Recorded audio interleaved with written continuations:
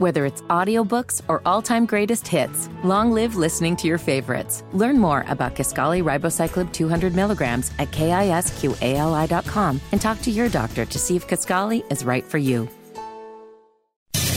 This situation absolutely requires a really futile and stupid gesture be done on somebody's part. We're just the guys to do it. Hammer and Nigel. I saw news gathering partners Wish TV reported on this over the weekend. Some parents are kind of upset at Martinsville new policy on cell phones, the school district there on cell phones. So middle school students can't have their cell phones in the classrooms, and they got to keep them in the locker until they're done for the day. That's the new policy. Now, at first glance, you would say, well, good. You shouldn't be having your phone out in the classroom. But the reason why a lot of parents are concerned about this is, what if there's an emergency at the school? It's a different time now than it was years ago. What if some moron brings his parents' gun to school, starts shooting things up? I get that. Yeah. You want to be able to reach your son or daughter. They need to be able to call for help. Now, the problem with that is, let's be honest, in middle school, that's the age where the kids act like clowns the most. It really is. That's where you're going to find the most ridiculous, snotty behavior, rowdy kids, snotty chicks, and they're going to get their phones out during class. They're going to get their phones out during the classroom time, in the hallway, and what do you do then? Is there a way that you can monitor that? Is there a protocol or a rule that you could put in place to say, all right, you can carry your cell phones around with you, but I better not see them out in class. If I do, they will be confiscated.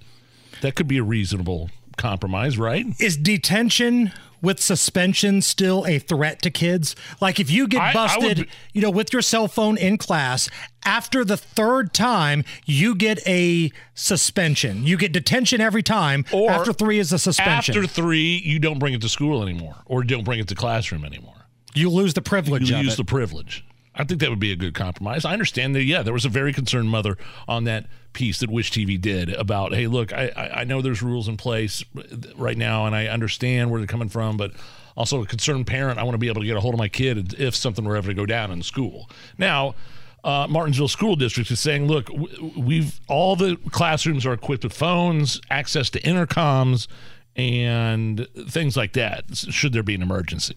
So everybody there are phones in the classroom. Right, but 20 kids all going for the phone at the same time, how's that going to play out if there's some sort of security threat? Yeah, I mean, I'd like, to be able to communicate with my kid if something were to go down, just at the very least a text message. Right. Yeah, Dad, okay, in class, locked down.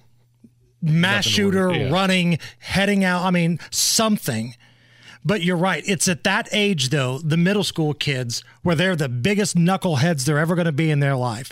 And if you get that phone out in class, it's a detention. After 3 detentions, suspension, or you lose the right to bring your phone in.